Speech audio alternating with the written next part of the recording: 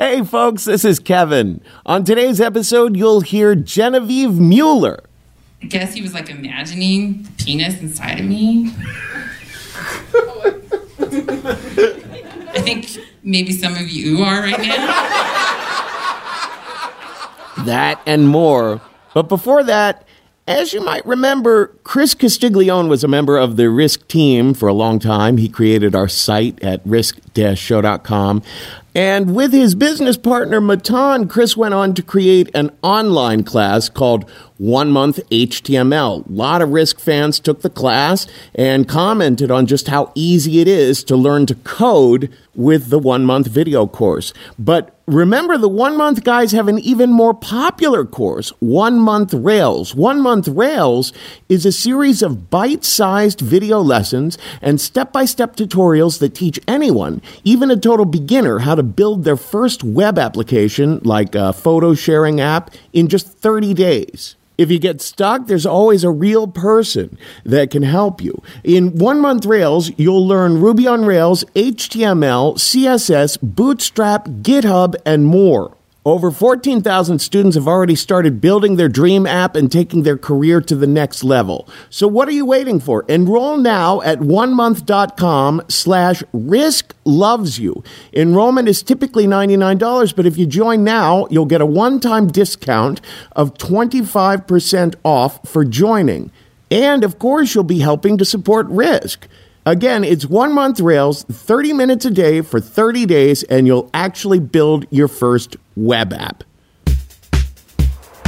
Also, with the holidays almost here, you don't have time to go to the post office. It will be packed with so many people you'll want to scream, so use Stamps.com instead. You use your own computer and printer to print your U.S. postage for your letters and packages. We use Stamps.com. Why don't you use Stamps.com? Right now, get this special offer when you use my promo code RISK. It's a no-risk trial, and we know that's just confusing. Plus $110 bonus off for the digital scale and free postage. Go to Stamps.com before anything else. Click the mic on the homepage and type in RISK. That's Stamps.com. Enter RISK. now here's the show.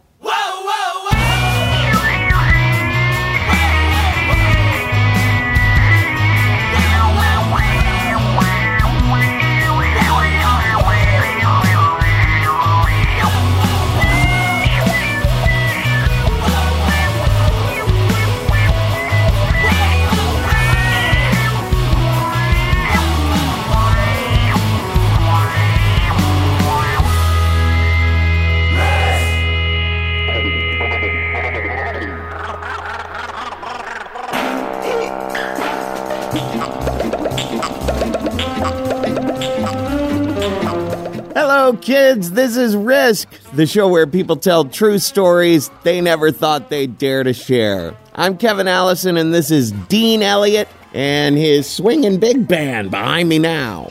We're calling today's episode Live Sex Show Part 2 because we're going to have a few more stories from our trip to Albuquerque.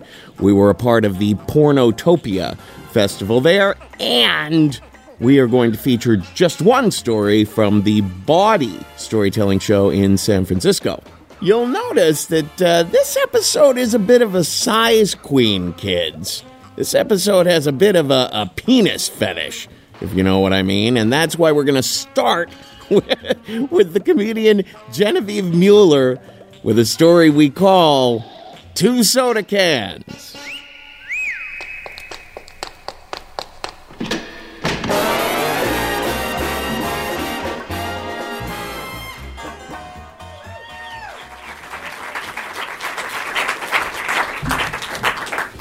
How you guys doing tonight? I am going to tell you a story about what I learned when I didn't have sex with my boyfriend for 8 months. I learned that not having sex is awful. That's what I learned. But before I tell you about my boyfriend, I want to tell you about my husband. I met my husband in 2006.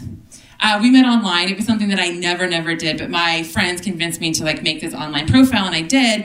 And his friends had convinced him to do it, so he did. And we met online, and we talked for a while. And then the first time that I met Robbie in person was at a cafe downtown. And it was a really cold night. It was around 9:30 at night, and I was all bundled up, and it was right in the middle of October. And I walked into this cafe, and I see this man with the curliest brown hair and the bluest eyes. They were like sapphires. And I sit down, and he says, "You're gorgeous. I'm an alcoholic, and I'm bipolar."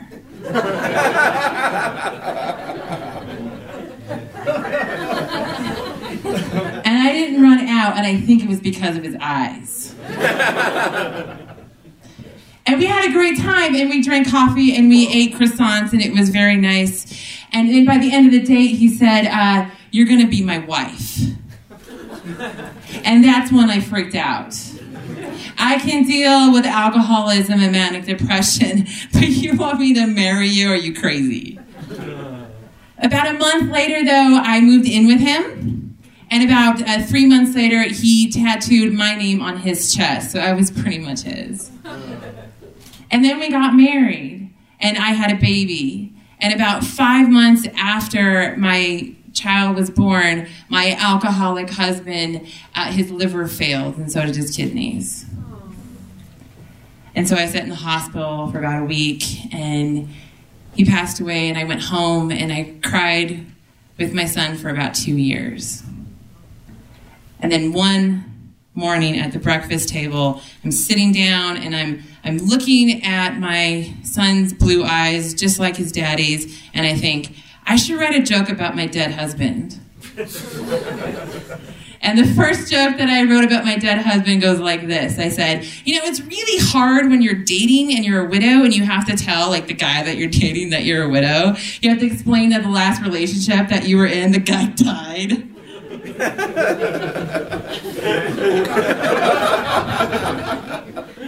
But you have to say it, and you see them, and you feel bad for them, and they have this kind of look in their eyes, and they don't mean it, but just for a second they kind of think, "Oh my God, she killed him." And that's a rough first date. So that's the joke that I wrote, and I decided to take it to open mics. Because I had done comedy before, but it was about 7 years. I started when I was in England, and I didn't do it for 7 years because I was a mom, and moms don't talk about dicks on stage. But I do. And I will in a second.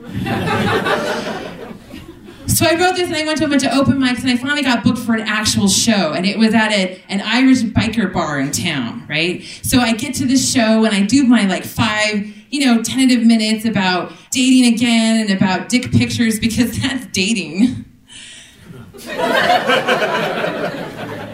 And then the headliner goes up, and his name is Brad. Brad Porn Penis.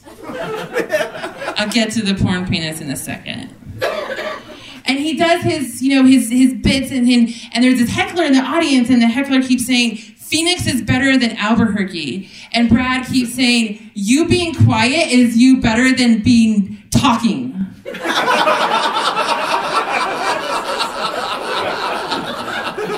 And Brad controlled that stage, and when I saw him, I was like, "Brad, could you control me too? Because I'm definitely gonna fuck him." But you see, Brad lived about 6 hours away in Denver, and so I barely saw him, and so I decided, well, I'm just going to Facebook message him, which I did. So I Facebook messaged him, and I gave him my number, and I said, "If you're ever in town, just text me, maybe we should hang out." And he took me up on it. Now, I had just started dating again, guys. It's been 2 years, right? There was 2 years of crying about my dead husband, and then I was like, fuck it. So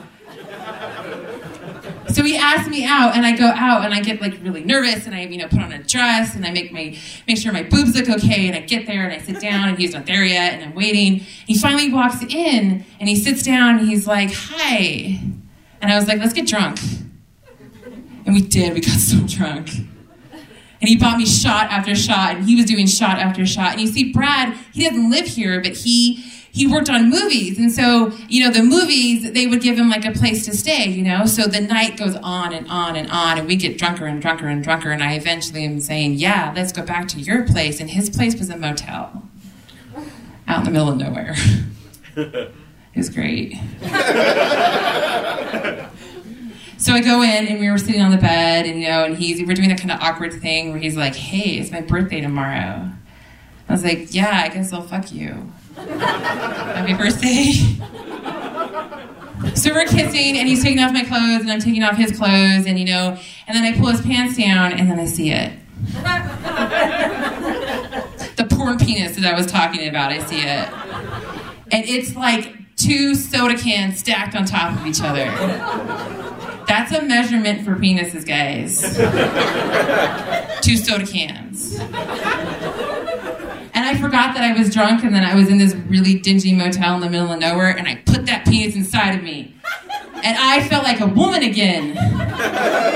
It's amazing what a really big dick will do for you. I had been defined by this thing about being a widow, and I hadn't dated, and I hadn't had sex, and I finally felt like, no, I'm okay. Everything is going to be okay. 2 soda cans, guys. So he comes back into town during that summer about 6 other times. And so I had experiences with this penis about 6 other times. And I decided by the end of the summer, maybe sometimes you need more than like a really big penis. Like sometimes.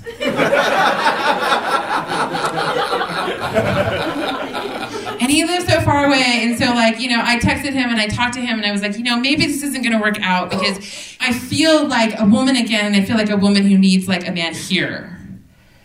And he was fine with it, because the thing about Brad is that he knows he's not a good boyfriend, and he'll totally admit that. And it was fun, and everything was okay. And I found myself back at that biker bar doing comedy, and that's when I met Martin. And he's also a comic. So I dated 2 comics in a row. Whoops. But Martin was so sweet. He was like this 6'4" teddy bear. And I felt good again. I felt like, okay, I'm a person. And I can date, and I can be with a person. And it was great, and it was passionate. And it was more than just a penis. It was like a really passionate penis. But Brad didn't like that. He didn't like that I was dating another comic. He was okay with me not dating him, but he didn't want me to date someone else that was kind of like him and had the same profession. And it's not like, Brad and Martin, they kind of knew each other, but Brad was away for so much that I didn't really know how good of friends they really were. Turns out they kind of were. And so we got mad at Martin, and one night, they're texting each other, they're kind of arguing, and Martin's like, "Let's be friends," and Brad's like, "No." And then Brad sends Martin a picture of his porn penis with the caption, "I think I know who won." That's what I thought too. Not that Brad had won, but that he just did. I thought that. And then everything changed between Martin and I at that point. It was like he just couldn't look at me the same way. I guess he was imagining the penis inside of me. I think maybe some of you are right now.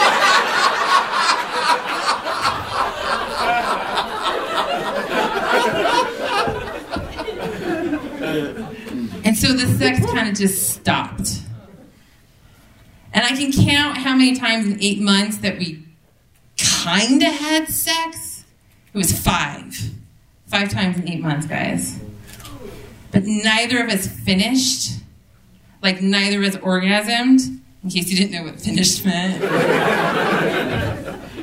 And so I was like, I like regressed to high school. I'm like, is that sex? Did I go all the way? I decided not to count that. No. So 8 months, no sex. And no intimacy. And no relationship, really. And it was hard, and every time that I tried to initiate it and he would just kind of say no, I felt guilty. And I actually got to the point where I was like, why'd you date the soda cans man? Which is irrational, I know. And then, one night we're on the couch and we're watching Netflix, and it's another one of those watching Netflix instead of having sex kind of nights. And he's playing on his phone, and he decides to go to the bathroom, and he leaves his phone on the couch, and he didn't lock it. Now there's a part of me thinking, we haven't had sex for 8 months. Who have you been having sex with? So I picked up his phone, and I know that's wrong. And he doesn't know that, but now he does. And I looked through, and he had been flirting with so many women. And the thing is that made me feel the worst was that he was telling them things like, you're so pretty and you're so talented. And that's what I wanted to hear. Because who doesn't want to hear pretty and talented? And so I just ended it. And I didn't tell him that I looked through his phone. I didn't tell him. I just said, it's not going to work. I don't feel like it's going to work. Because I didn't want that to be the reason. And then I didn't feel so bad. Because I had felt guilty about not being able to deal with my boyfriend's insecurities. To comfort him, I felt like it was my fault. Like I was broken somehow because I had a dead husband and I had a dick that I fucked once. Like it was my fault. But at that point, I let it all go. It's him. It's his intimacy issues. I'm not going to feel ashamed about who I have sex with. I'm not going to feel ashamed about any part of my sexuality, because sometimes my sexuality includes penises that are 2 soda cans stacked on top of each other. Genevieve Mueller, guys, that's my story.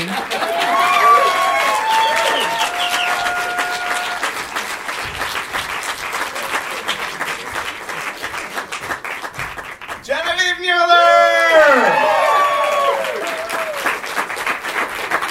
I don't know if any of you have checked the news within the past half hour or hour, but this is true. This might turn out to be terribly tragic, so maybe I shouldn't even be joking about it. It sounds pretty tragic, but also sounds kind of funny. Someone in New Mexico, their penis was left on someone else's porch. Investigators are now trying to figure out who that penis belongs to. It's going to be all over your news tonight. I would say that if that penis looks anything like 2 soda cans stacked on top of each other, we will know that maybe once again, Genevieve killed him. Alrighty, let us bring up to the stage next. You can find him on Twitter at Eric C. Mack. That's Eric with a C plus another C plus Mac. Please welcome to the stage, Eric Mack!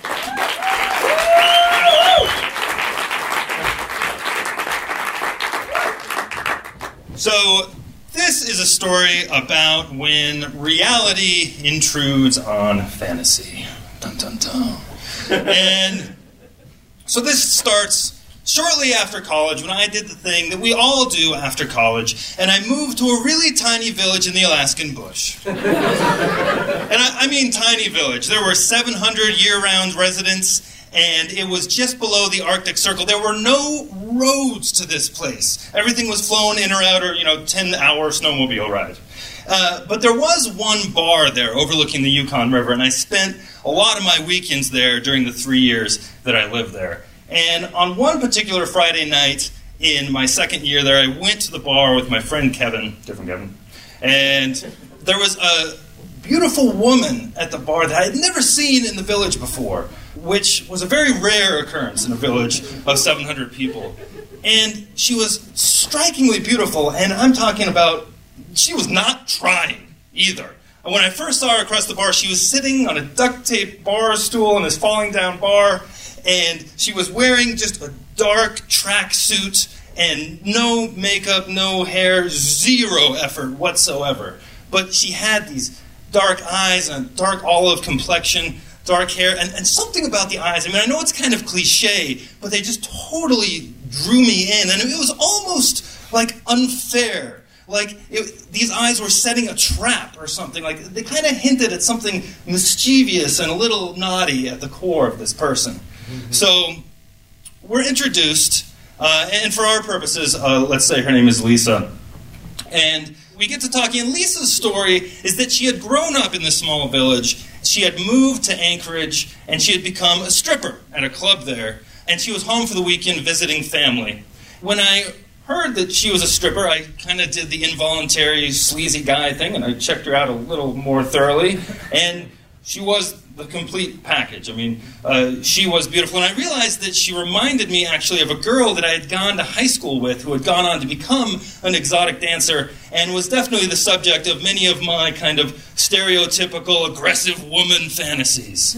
We're talking at the bar, her, my friend Kevin, and after a while she gets tired of the bar and wants to go back to my place and check it out. So something you should know about my place in the village is that it was definitely not a castle. It was actually a double-wide trailer next to the radio station where I worked. And this meant it was right in the middle of the village. And so we go back there, and we have a few drinks. Kevin, Lisa, myself, my 17-year-old roommate was also there. And after a couple of drinks, Lisa just stops the conversation cold. Literally, she says, "You guys, stop it. You're boring me. Somebody needs to kiss me right now." And she looks directly at me. So this is bait I'm happy to take. And so I lean in and I kind of give her kind of a pathetic 5th grade peck on the lips. And my friends are on the couch behind us just giggling, and she reacts by slapping me right across the face. But not for the reason I thought. She says, "You can do better than that. You need to be more aggressive. I need it more violent." So I'm a little disconcerted, but I go in, and this time it's like a 9th grade style, like sloppy, open mouth, just pathetic. And I'm kissing her, and as I'm doing this, behind her head, I'm motioning to my friends on the couch the universal sign for, "Get the fuck out of here." And so they oblige, and they go out the front door, and we're able to start making out, and it's fantastic. This is like my fantasy from high school, and I feel like I'm like James Dean. I'm like the porn star who gets to be with the girls that most other guys, who are usually me, are just jacking off to in the parking lot. But it doesn't last for long, because my roommate comes bounding back in the front door, and he says, "Eric, the fucking cops are outside." And so, what the fuck? And I go and I look out the door, and sure enough, the lone police car and the lone cop in the village are parked across the street from my house, shining a spotlight onto the front window of my double-wide trailer, which is really fucking stupid because the window is completely iced over. No fucking light goes through that thing. And on top of it, like, I know the only cop in town. We're friendly. And so I say to Lisa, "Stay right where you are. Don't move. I'll go across the street and I'll deal with the cops." So I walk across the street to Police Chief Dan, and he rolls down his window, and I say, "Hey, Dan, what's going on?" And I just interviewed this guy on the radio the day before. And so Dan says, "Look, Mr. Mack, I'm very sorry. Don't mean to disturb you. We just had a report that there is a major cocaine dealer in town from Anchorage, and they were seen leaving the bar with you, according to the reports." And so I say, "Well, look, there's clearly been some sort of misunderstanding. I mean, yeah, I was at the bar, but there was no talk of drugs. I didn't see any drugs," which is true. And so we chat a little bit, and he seems satisfied, and he drives off. My roommate and my friend also make themselves scarce, so I go back in the trailer to continue my conquest. And when I go inside, Lisa's not in the living room. She's standing instead in the bathroom with the door open, and she's staring at herself in the mirror and just kind of giggling. And I'm looking at her, and then I realize that all over the sink and on the floor, cocaine is spilled all over the place. But before I can start to freak out about the cops, Lisa grabs me and she shoves her hand down the front of my pants and she grabs my cock and just squeezes. And the resulting erection was something like a phallic sword. At least one soda can tall.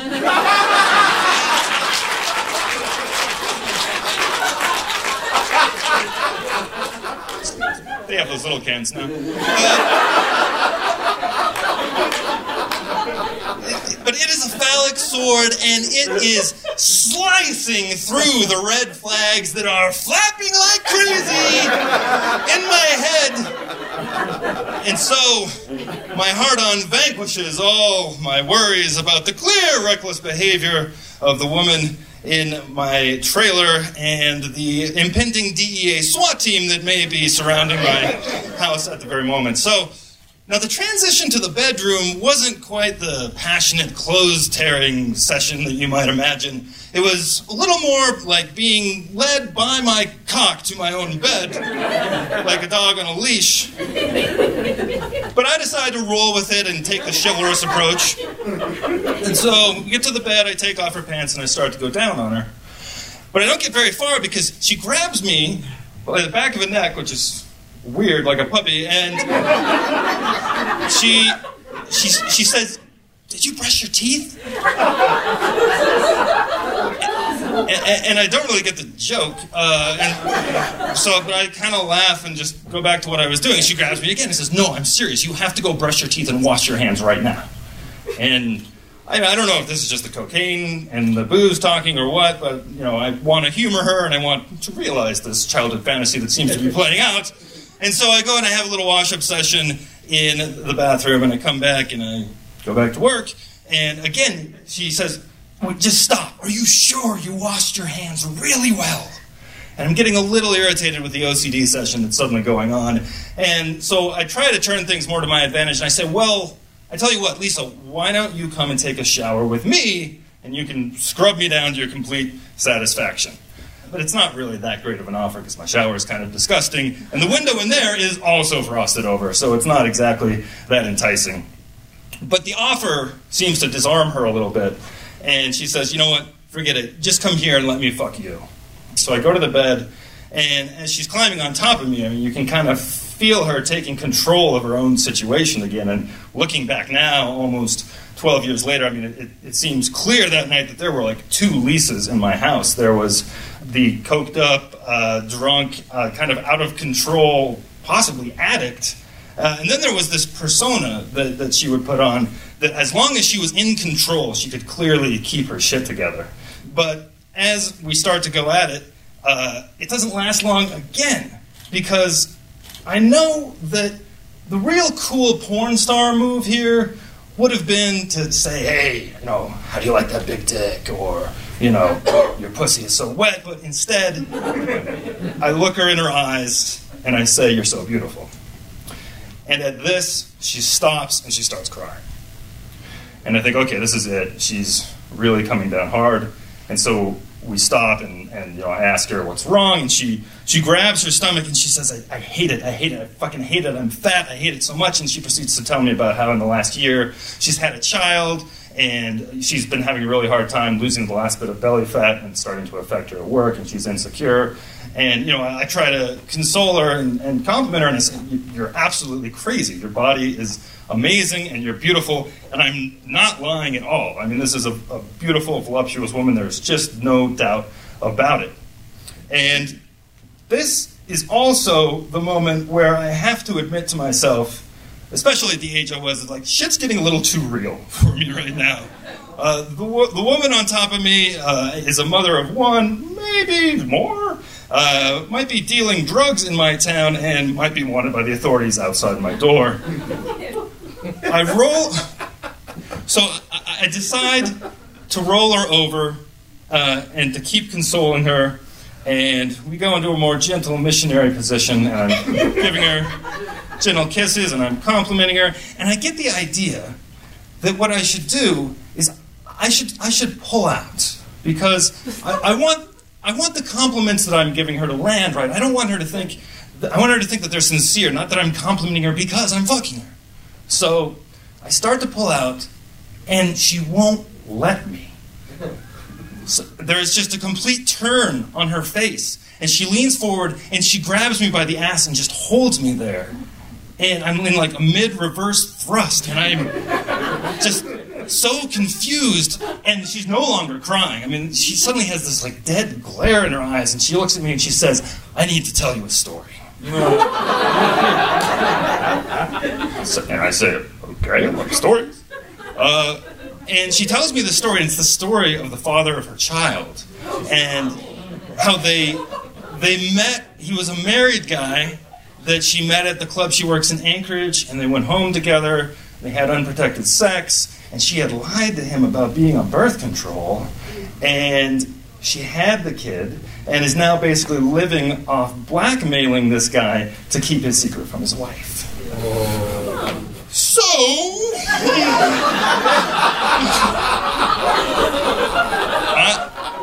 I am just a total deer in the headlights at this moment, and really kind of focused on my cock, which is now halfway inside perhaps a drug-dealing sociopath, and does not have a condom on it.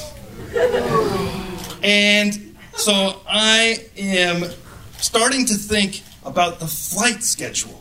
And I'm starting to think, when is the next flight to Anchorage? And can we get on it? And is there enough time to get on that flight in order to get the Plan B pill? Or will it be too late? And I am just out of my mind. And then she lets go, and she leans back on the bed, and she says, "I'm just fucking with you."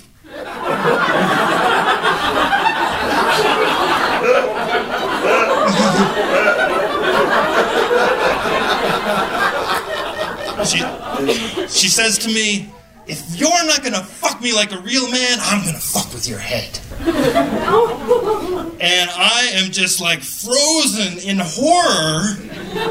And I'm thinking like, I need to get away from this one, but I don't even know what is real at this point. Like, I don't know if she gets off on just like fucking with people in the head, or if this is some like power play and she needs to get control of the situation back because I made her feel vulnerable, or am I part of some like insane conspiracy and 9 months from now I'm going to get blackmailed into becoming a drug mule and running cocaine into my village?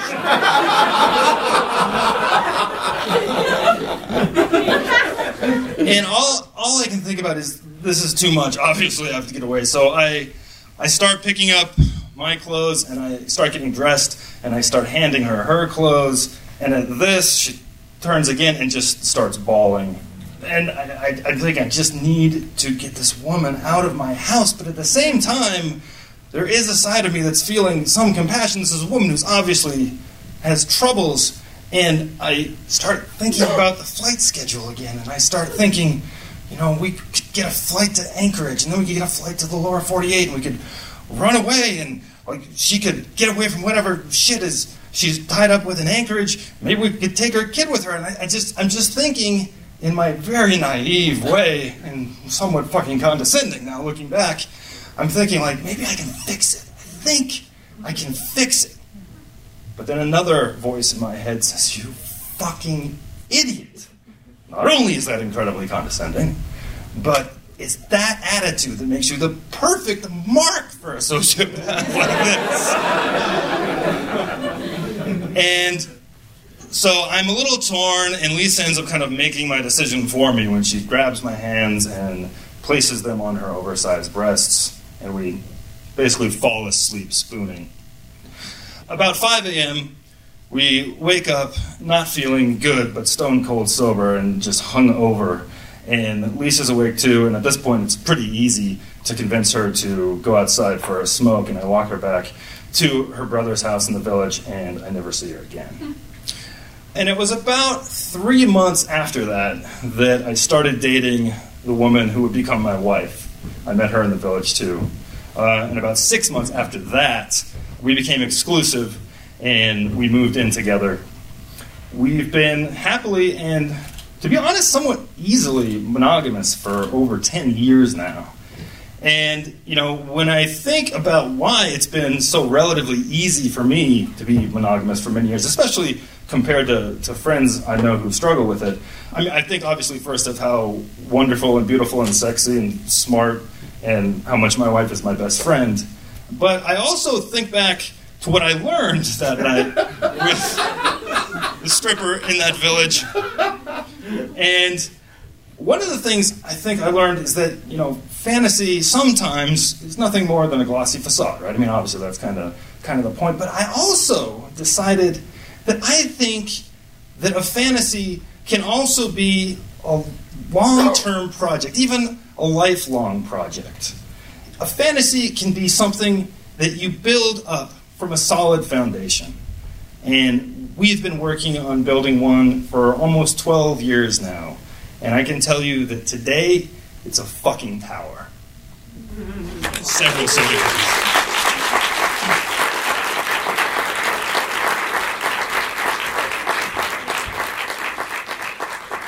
Eric Mack!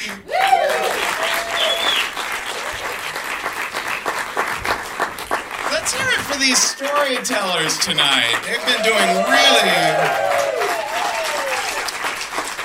wonderful stuff. You know, these guys, most of these guys are kind of new to having done this before, and I thought everyone has just been really bringing it, worked really hard on their stories, and they've really deepened, and I'm thrilled with the work that everyone's done. And we have just one more. You can find him. He has a Tumblr. His Tumblr is called Daddy, Dolls, and Doings.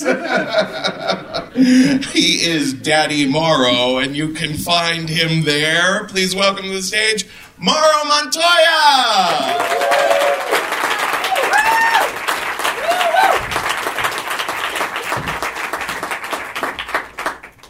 Rome was a place I'd always wanted to go to. I'd watched the movies like Caligula and, you know, other like hot movies, and I've been thinking like those Roman gladiators, and god damn, I wanted to be there. I really wanted to be in Rome. I'd actually done a hypnotherapy session at one point, and the hypnotherapist said when I came out of it, he said, "You told me you were a wine merchant in Pompeii, and you had like 12 slave boys." I'm like, sounds good to me. But I finally got the opportunity to go to Rome. I stayed with a friend, and he had to work during the day. He said, "Hey, it's a beautiful day out." This was September of 2000. He said, "Why don't you go out to the beach?" So I said, "That sounds good." It was my second day in Rome. I was still kind of recovering from the trip. So I take the train out to the beach, and I'm laying there for a while, and it gets nice, and I see like the dunes, and I see guys keep kind of wandering off. I'm like, okay, that kind of makes sense to me, because I'm a gay man, and that's what gay men do. They wander off into the bushes. So I'm wandering around. I come over this little rise, and I see a towel. And I see these beautiful, like, sort of tan legs there. So I'm like, okay. So I come up a little bit more, and I see, as I'm going up, and I see the thighs. I'm like, ooh, beautiful thighs. Go up a little bit more, and I'm like, oh, man, that's got to be a can and a half. So I keep going. And there's this beautiful, beautiful man laying there naked, just with his eyes shut, just kind of like has his arms behind his head. And I kind of just stopped, because I'm looking at this guy, and he's just gorgeous. And I guess he kind of senses my presence, because he kind of opened one eye and looked up. But I was like in the sun from where he was, so he's kind of looking, and I said, "Let me move." So I moved over, and he looks at me, and I look at him, and there's this thing between gay men, it's called your eyes. It just sort of happens, like bang, there it is, and you go for it. So he looked at me, and I looked at him, and these green eyes sucked me right in. They were so beautiful. He had medium brown hair. He was just beautiful. Full lips, like a Roman nose. Oh my God, think about that. So I walked over to him, and I put out my hand. I said, "Mauro." And he said, "Riccio." And he said, "Italiano." And I said, "No, Americano." He goes, "Oh. Mauro?" I said, "Yeah, Mauro." He goes, "Oh, okay." So we start talking, and he said, "Do you speak Italian?" I said, "No." And he had broken English, so we were trying to communicate, but I don't really think that was on either of our minds, because, you know, I'm like looking down at those can and a halves there, and finally I'm like, fuck this. I just grabbed him and I started kissing him, and kissed him so deep, and his lips were just absolutely fucking beautiful and luscious. I was just so into it, and I'm thinking, God, this is going to be so much fun. So we were like playing with each other's bodies. I was touching his nipples. His chest was hard. He was just a little bit taller than me. Lean body, a little bit light fur, but it was kind of golden because he'd been in the sun. I guess he'd been at the beach a lot. We're just playing with each other. And he kind of like rolls his head over and starts sucking my cock. And I'm like, oh, God, this is great. I'm laying there in the sun. This beautiful Roman is sucking my dick. I'm just having so much, my head is about to burst. And then I can open my eyes, and there's a circle of people around us. So he kind of looks up too, and we both kind of went like... And it was getting late in the day. And I said, well, I should probably get back because I have to meet my friend. He said, well, why don't we ride the train in together? I'm like, cool, let's do that. So we take the train in together, and at his stop, he says, come find me at the Spanish Steps tonight. I said, how will I find you? He goes, you'll know. Okay. Are you a statue or like a gladiator maybe? So go back with my friend. We have dinner. And I tell him about this guy. I tell him, you have to meet him. You have to meet him. He's so beautiful. And he said he'll be at the Spanish Steps. This is 11 o'clock at night at this point. I'm thinking, like, God, will he still be there? So let's go. So it wasn't that far. We all walk over to the Spanish Steps, and we're there for a little while. We're kind of wandering around and looking at things, and it's quieted down. There's not that many people out there, and we're starting to joke around because we're kind of drunk, and I'm like, oh, I'm going to pretend I'm peeing in the fountain because, like, those little statues you see, and so I'm standing there like this, and I see this horse cop walking towards me. I'm like, oh, fuck. So I'm like, just going to kind of stand here, like, nonchalantly, and this cop on the horse walks right up to me. And I'm looking up, and he's looking down, and they wear this kind of little face thing, like right over the lower part of their face. You can't really see what they look like. And here's this beautiful Carabinieri, and this, I could tell he was like a really well-built guy. And there he is on his horse in his Carabinieri outfit, and I'm like, oh, cop fantasies. I'm like, stop it, I'm in trouble. Stop it, I'm in trouble. But I'm still having cop fantasies here. And he pulls the thing down, and it was Riccio. I'm like, oh, fuck. You're a horse cop.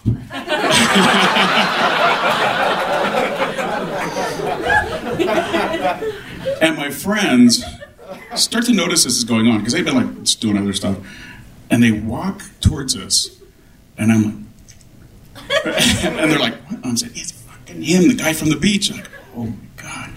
So they're looking at us, and we're talking, and he says, I get off at 1 o'clock.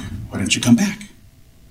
So we go wandering off, and these guys are like, you fucking son of a bitch, look at you with that horse cop. And my friend Jorge that's living there is like, I've lived here 2 years already, and I've never met a horse cop like that. So I'm like, yeah, score one for Americano. So at 1 o'clock, he comes and finds us. And so we've had some more drinks at that point. I'm like really lit. And I'm thinking like, oh my God, this guy's so hot. Let's pray he wants to do something. So my friends leave, and we are walking around. And clearly we wanted to do stuff with each other because we were like touching each other. And, it's Rome. And I don't know what it's like there. I don't know how homophobic they are or anything. So I don't really want to hold his hand. I don't like grab him and stuff. We're kind of like touching each other a lot. So I'm thinking like, yeah, this guy wants the sex as bad as I do. So I tell him, we can't go back to Jorge's because there's a bunch of people there. He goes, well, we can't go back to my place because I have a partner. And he goes, it's okay, we're open. I said, cool. So we wander around, and we're near all the ancient Roman ruins. I'm fascinated because, like I said, I've always loved Rome, and I'm thinking like, I wish I was in Pompeii right now with my 12 slaves. I'd give them to him because he's so beautiful. So I'm there, and looking at this stuff, and he's telling me different things about it, and we're just walking around, and I'm thinking like, oh, there's a Roman bathhouse, there's this, there's the Roman Senate. I always hear stories about the Senate cloakroom. I wonder if that would work. But we finally are walking past the Colosseum. Now, I had seen it, and we'd gone past it, since that was just like my first day there, but I hadn't gone into the Colosseum yet. So we're walking around, and there's just this chain link fence around it. And earlier when I walked past it, there was a gladiator there. It was really hot. He was like dressed up, and I was like, oh, gladiators. I don't know what it is about gladiators. And that was the same time that the movie Gladiator came out, and I had just seen it. Like I actually saw it on my flight over to Rome. So it was like fresh in my mind. I'm thinking gladiators, God damn it. So he kind of looks one way, he looks the other. He bends down, he picks up the fence. And he says, go. I'm like, what? He goes, go. I'm like, what do you mean? He goes, just go. So he kind of like scoots me under the fence, and I'm like, fuck. He comes under the fence, and I'm standing, and I'm like, what if we get caught? He goes, I'm a cop. I'm like, oh, yeah.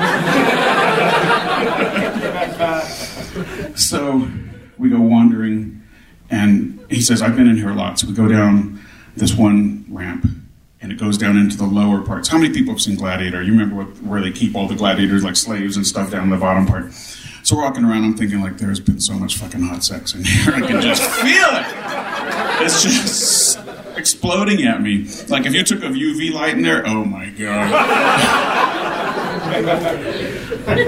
So we're wandering around, and I'm getting hotter and hotter, and like, you know, at this point, he's like feeling my crotch, and I'm feeling his crotch, and we're like kissing and, you know, stumbling around in the dark, and finally we get up to this top part, because they have like scaffolding built over where the slaves used to be, so you could see it. So we're in the middle. We're in the exact middle of the Colosseum on one of these scaffolding things. And he drops to his knees, and he starts sucking my cock. And I'm like, oh, fuck, this is wonderful. And I'm just standing there thinking like, I want to be a gladiator. I want to be a gladiator. And he's really fucking sucking my cock so well. I am just in heaven with it. And he like sticks his hand up, and he like quits us and look down. It's poppers, and I was like, I didn't bring poppers because you know we want to bring them through customs. They're Italian poppers, ooh, baby. They're like nothing like ours. They are amazing poppers. They give you this intense rush that I just wanted to like come right in his mouth right there, but I didn't want to because I wanted it to last. It's like okay, so I grabbed him, stood him up, pulled his pants down, and I started sucking his cock. And just playing with his nipples because his chest was so beautiful. I was rubbing my hands all over him. I was grabbing his ass, which was just a bubble butt. It was so beautiful. And he's like twitching, and he's doing the poppers. I'm doing the poppers, and then he starts to get really close too. So I stopped, and I just flipped him around. I took his ass that was so beautiful, and I just moved it apart, and I started just licking his ass as hard as I could. Just my tongue in and out, like getting it really wet. And he's like moaning and leaning over, and so it was like a 3/4 moon coming down. It was, oh God, it was like, 75 degrees out, this super light breeze. You couldn't even hear the traffic that was going around the circle in Rome. It was just, it was no traffic. It was like we'd been transported back to like Roman times. I was just so fucking happy about it. And he's moaning like crazy, and I'm like, all right, I've had enough. He's had enough. Jumped up, just slammed my cock into his ass, and we're just fucking like rabbits. And we happen to be facing the way where they're like the emperor's booth would have been. And I'm thinking, gladiator. And I look up, and I swear I saw the emperor go like this. So I guess I'm hallucinating from the poppers. I don't know, but I swear there was an emperor there. And he did do a thumbs up. So we're going at it, and oh God, I'm getting so close to coming. He's like, I'm going to come, pull out. I don't want to come yet. So we go stopped again. And he's like so excited, and he wants to do the same. And he drops to his knees, and he starts like licking my ass, and it was so good. I was just, just like this beautiful slave boy licking my ass, except he's a cop, and I'm like, that's even better.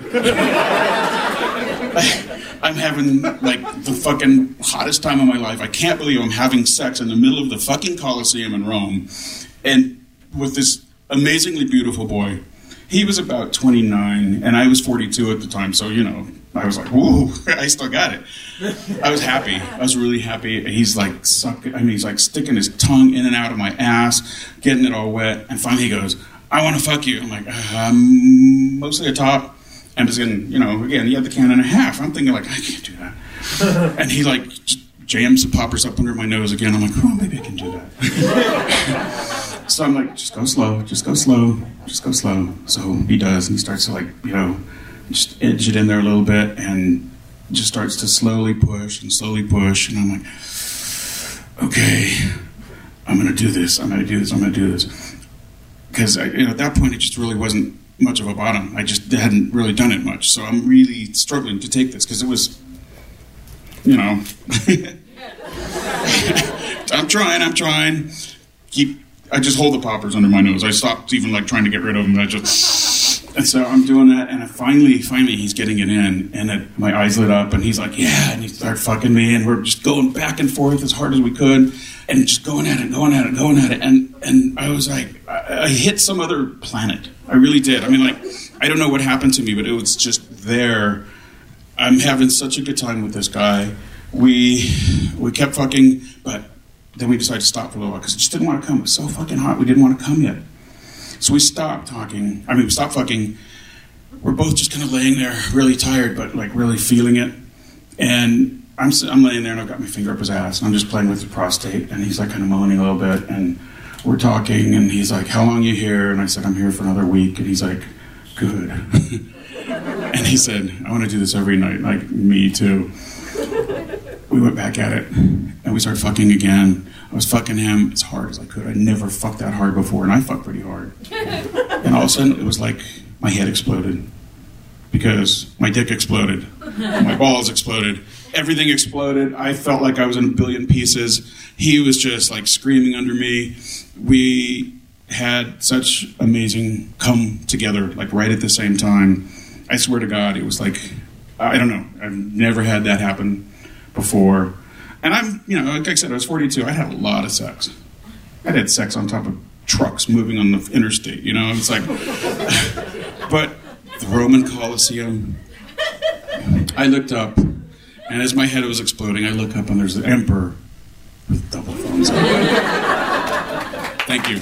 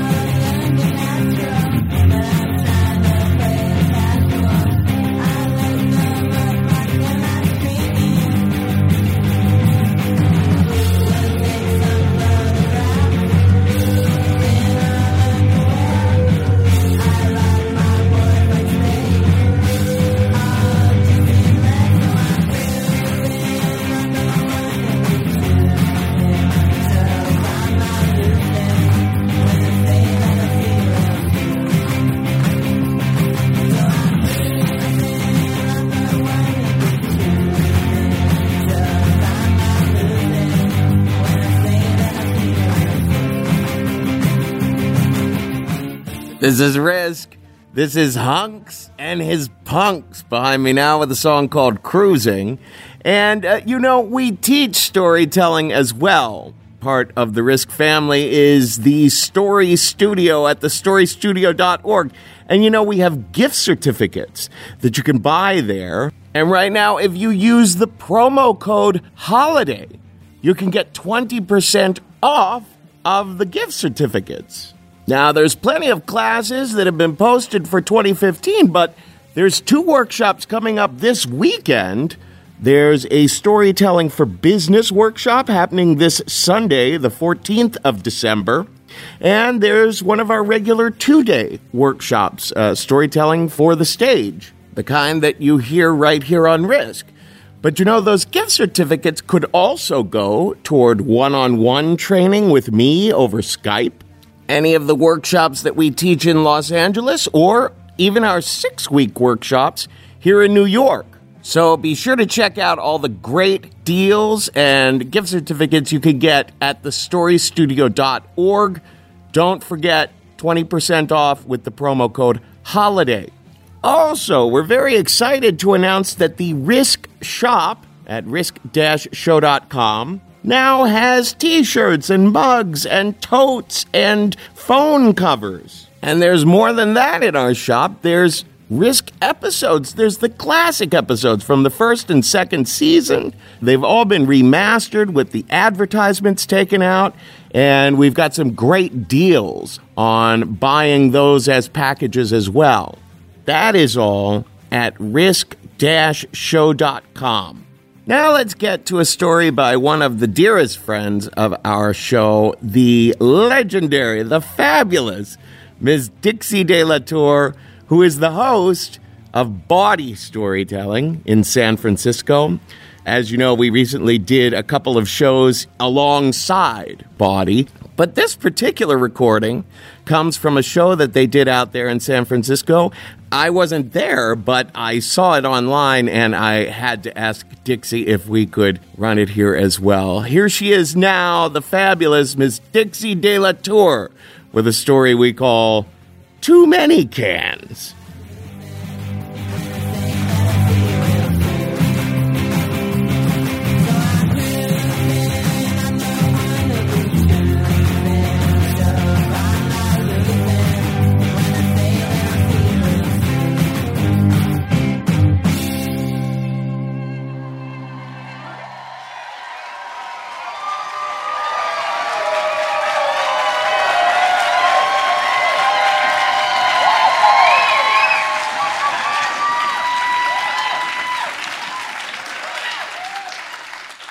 So the sex party's been going on all night long.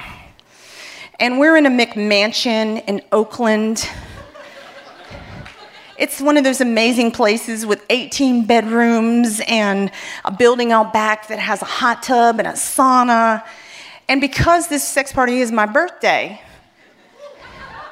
some friends of mine have offered to cook a big Southern breakfast for all the people who've stayed around. And there have been hundreds of people at this party. There's a lot of people still in this building. I'm sitting in the hot tub with 5 or 6 friends, and we can smell the biscuits cooking. We can smell the bacon and the Jimmy Dean sausage. And we're sitting there talking about all the crazy things we've done and seen the night before, naked, feeling really good, waiting. It's about a half an hour till the breakfast is about to be served. Of the people sitting in the hot tub with me, naked, one of them, this guy who looks a lot like Jeff Goldblum, which, if you know me, is my ultimate fantasy. Jeff looks at me across the hot tub and he says, "Hey, Dixie, how come in all the years we've been throwing crazy parties together, we've never fucked each other?" And I'm like, And I'm trying to act like I don't really have an answer, but the truth is, Jeff has an 11-inch dick. I have watched a lot of things at those parties. It's like a floor show. This thing is scary big. And I'm going, that's a good question. I don't really know. And he's like, "Well, it is your birthday. And we have a little time until breakfast is served. Why don't we run upstairs and take care of that?" And I'm, when your birthday comes around every year, you look at your life and you go, what have I achieved? And what is still lacking? Have I fucked an 11-inch dick in my life? That would be no. And I'm like, okay, let's do that. Fuck yeah, let's just go do that. Let's do that. We climb out and everybody's applauding. Yeah, go do it. We go up the stairs into one of the 18 bedrooms. And as we're going up the stairs, smell of biscuits everywhere. So I go up the stairs, I'm like, you should know, I'm kind of at the tail end of my period, so I have put a sea sponge up in there to kind of take care of business. So just, it's not going to bother you, but I just thought you should know. And he goes, that's fine, don't care. Going to use a condom, it's cool. We go up to one of the bedrooms. He's very excited because he's like, queen of the sex parties, gonna fucking have at that. And I'm kind of like, what did I just say I would do? And I get on my hands and knees on the bed, and he puts a condom on, he's getting lube, and he starts to go at it. And as soon as he puts that fucking thing in me, I'm like, this is a really stupid idea. I don't want this at all. And I'm making noises that he thinks are like, yeah, she likes that. And the truth is, get that fucking thing out of me. It's enormous. But you don't want to say that because that's rude. And I'm committed. And so he starts saying all the great things. Yeah, big ass, it's awesome. You like that big dick, don't you? And I'm like,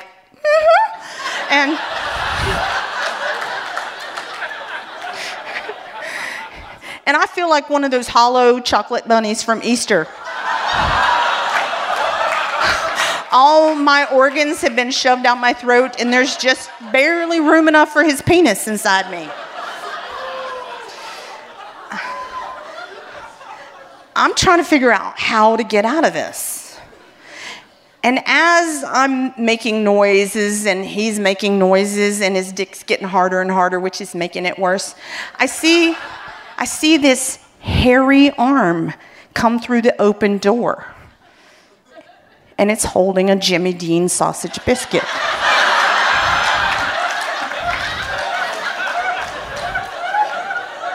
And it says, "Hey, Dixie, we've already had breakfast because y'all been going at it for a while. This is the last biscuit, and it's your birthday breakfast. Do you want this?" And I look over my shoulder at Jeff Goldblum, and I say, "I will give you half of it if you take that fucking thing out of my pussy right now."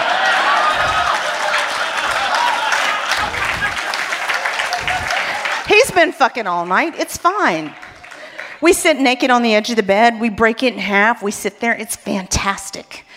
You know, we go downstairs. We have cheesy grits. We have every Southern breakfast item there is that's left because we've been fucking for a while. And eventually, I clean up, I go home, I'm in that post-party bliss. It's been an awesome birthday party, crazy shit everywhere, and I'm kind of high. I'm really high on my life. And as I'm about to go to sleep at 3 in the afternoon, I realize I probably might want to get that sponge out of my vagina.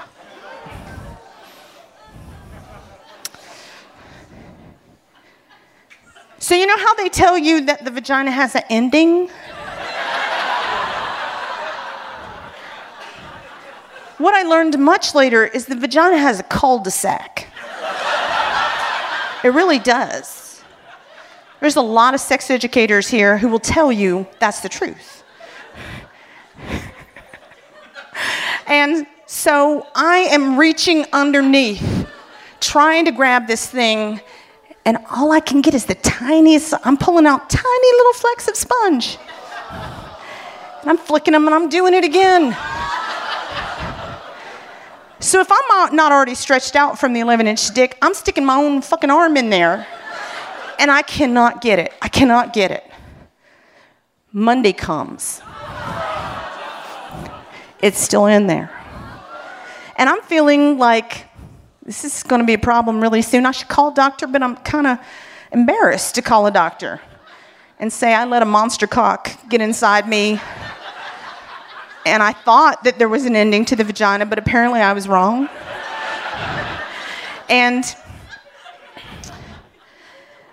so Tuesday morning, 72 hours or so have passed, and I get a phone call from my friend Julie. Julie's been at the party. She had left earlier. She wants to see, did anything happen after she left? It was a great party. And I happened to mention that I have had a sea sponge inside my vagina for 72 hours. Julie is queer. She knows a lot about vaginas. She's like, "Have you been to the doctor?" I'm like, "No." She's a sex educator. "Do you think you should go?" I'm kind of embarrassed. And she's like, "Well, just come over and I'll get it out." This is an awkward moment in a friendship when this happens. And I'm like, this feels weird to me. And she's like, "So I'll tell you what's going to happen. I just want you to know what you're walking into. You're going to come over to my apartment, and you are going to take your bottoms off. You can leave your shirt on. You're going to climb into my clawfoot tub that has no water in it. You're going to throw your legs over the side. I'm going to put on a latex glove. And I'm going to get in there in a position you can't get in there, and I'm going to get it out." I'm like, that sounds reasonable.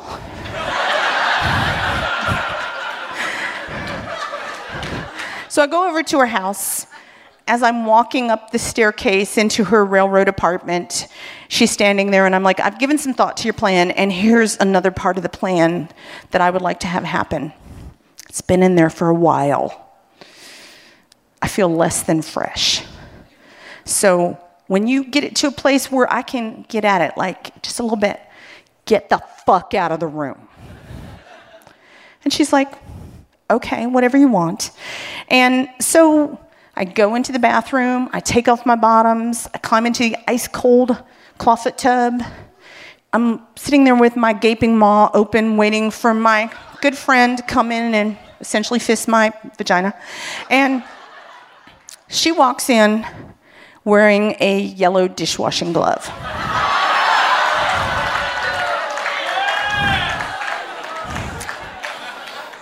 I'm like, what the fuck is that? She's like, I'm out of latex gloves. I thought I had some. I'm like, all right, I guess. We're committed, let's do it. So she's leaning over the side and she's just getting it in there. And I'm just like, this is not a moment I ever wanted to have in my life. And let's think about how much has been going on down there for days. I'm a little sore and it's getting sore by the minute. She's doing the same thing I am. She could just grab the tiniest bit and there's nothing coming. Tiniest bit. Because you know what? There's not a lot of grip in a fucking dishwashing glove. So eventually she sits on the end of the tub and she gives me a very serious look and she says, I think it's time we had a talk. What's your STD status? I'm like, what? She's like, the glove's not going to work. I'm going to have to stick my bare arm in there. Is there anything I need to know about your past? I don't want to have this conversation with you. Like, I don't know. It's fine. I got checked. Why are we talking about this? I just want it out. I just want it out. Please get it out. And she goes, okay. She gets rid of the glove. And she inserts her bare arm up inside there. And almost immediately she grabs it and I feel it start to move and come out a little bit. And I look her in the eyes and I say, get out, get out, get out, get out, get out, get out, get out. And I terrify her and she runs out of the room and shuts the door.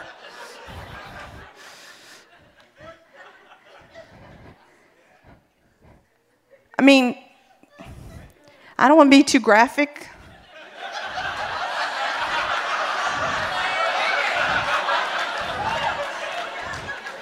But if your golden retriever came across this on the beach, it would roll in it for sure.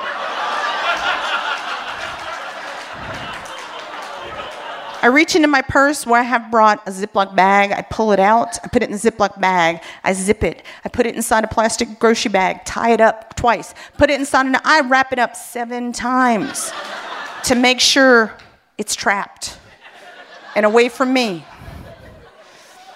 And I come out, she's obviously gone and washed her hands very thoroughly, and I see her standing at the end of the railroad apartment, looking in the other direction like a dog that's been caught doing something it probably shouldn't do.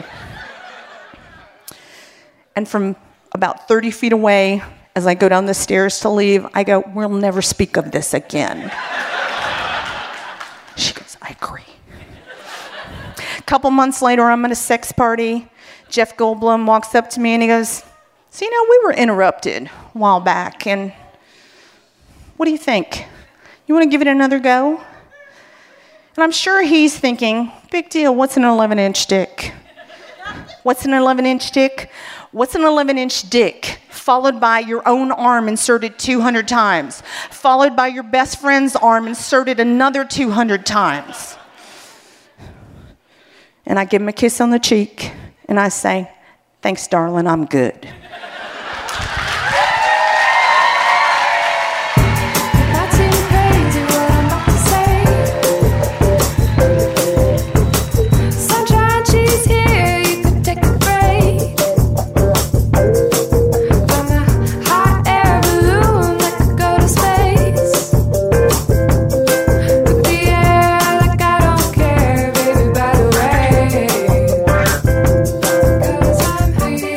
Too far.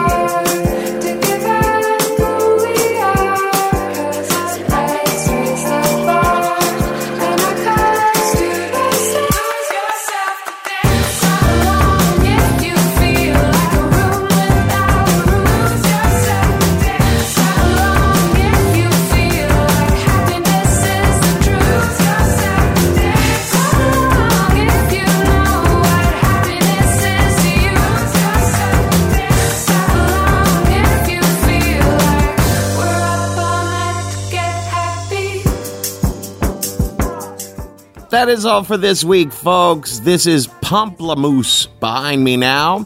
Don't forget, Risk is in Seattle on December 12th. Come on out and see us. We're going to be in Seattle with Dan Savage.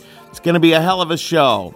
On December 18th, we're going to have our annual holiday shows at the Pit in New York City and at the Nerd Melt Theater in Los Angeles. You don't want to miss those. Those are always so much fun.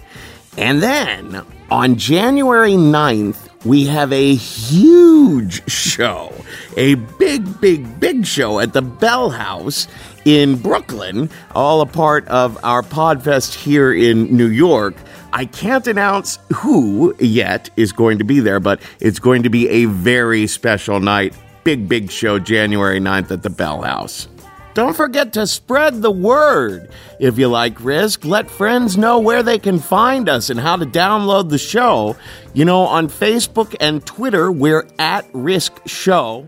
And on Twitter, I'm at the Kevin Allison. Of course, all of the episodes and our shop and everything else you might want to know about the show is at risk-show.com. And our school is at thestorystudio.org. Keep in mind that Risk is a proud and happy member of the Maximum Fun network of podcasts. So many great shows that are part of Maximum Fun, and we're all listener-supported. That means we very much do rely on the financial help of the people who love what we do. So if you are one of those people, go to MaximumFun.org/donate and make a one-time contribution or become a member, and be sure to earmark it for Risk. Folks, today's the day. Take a risk.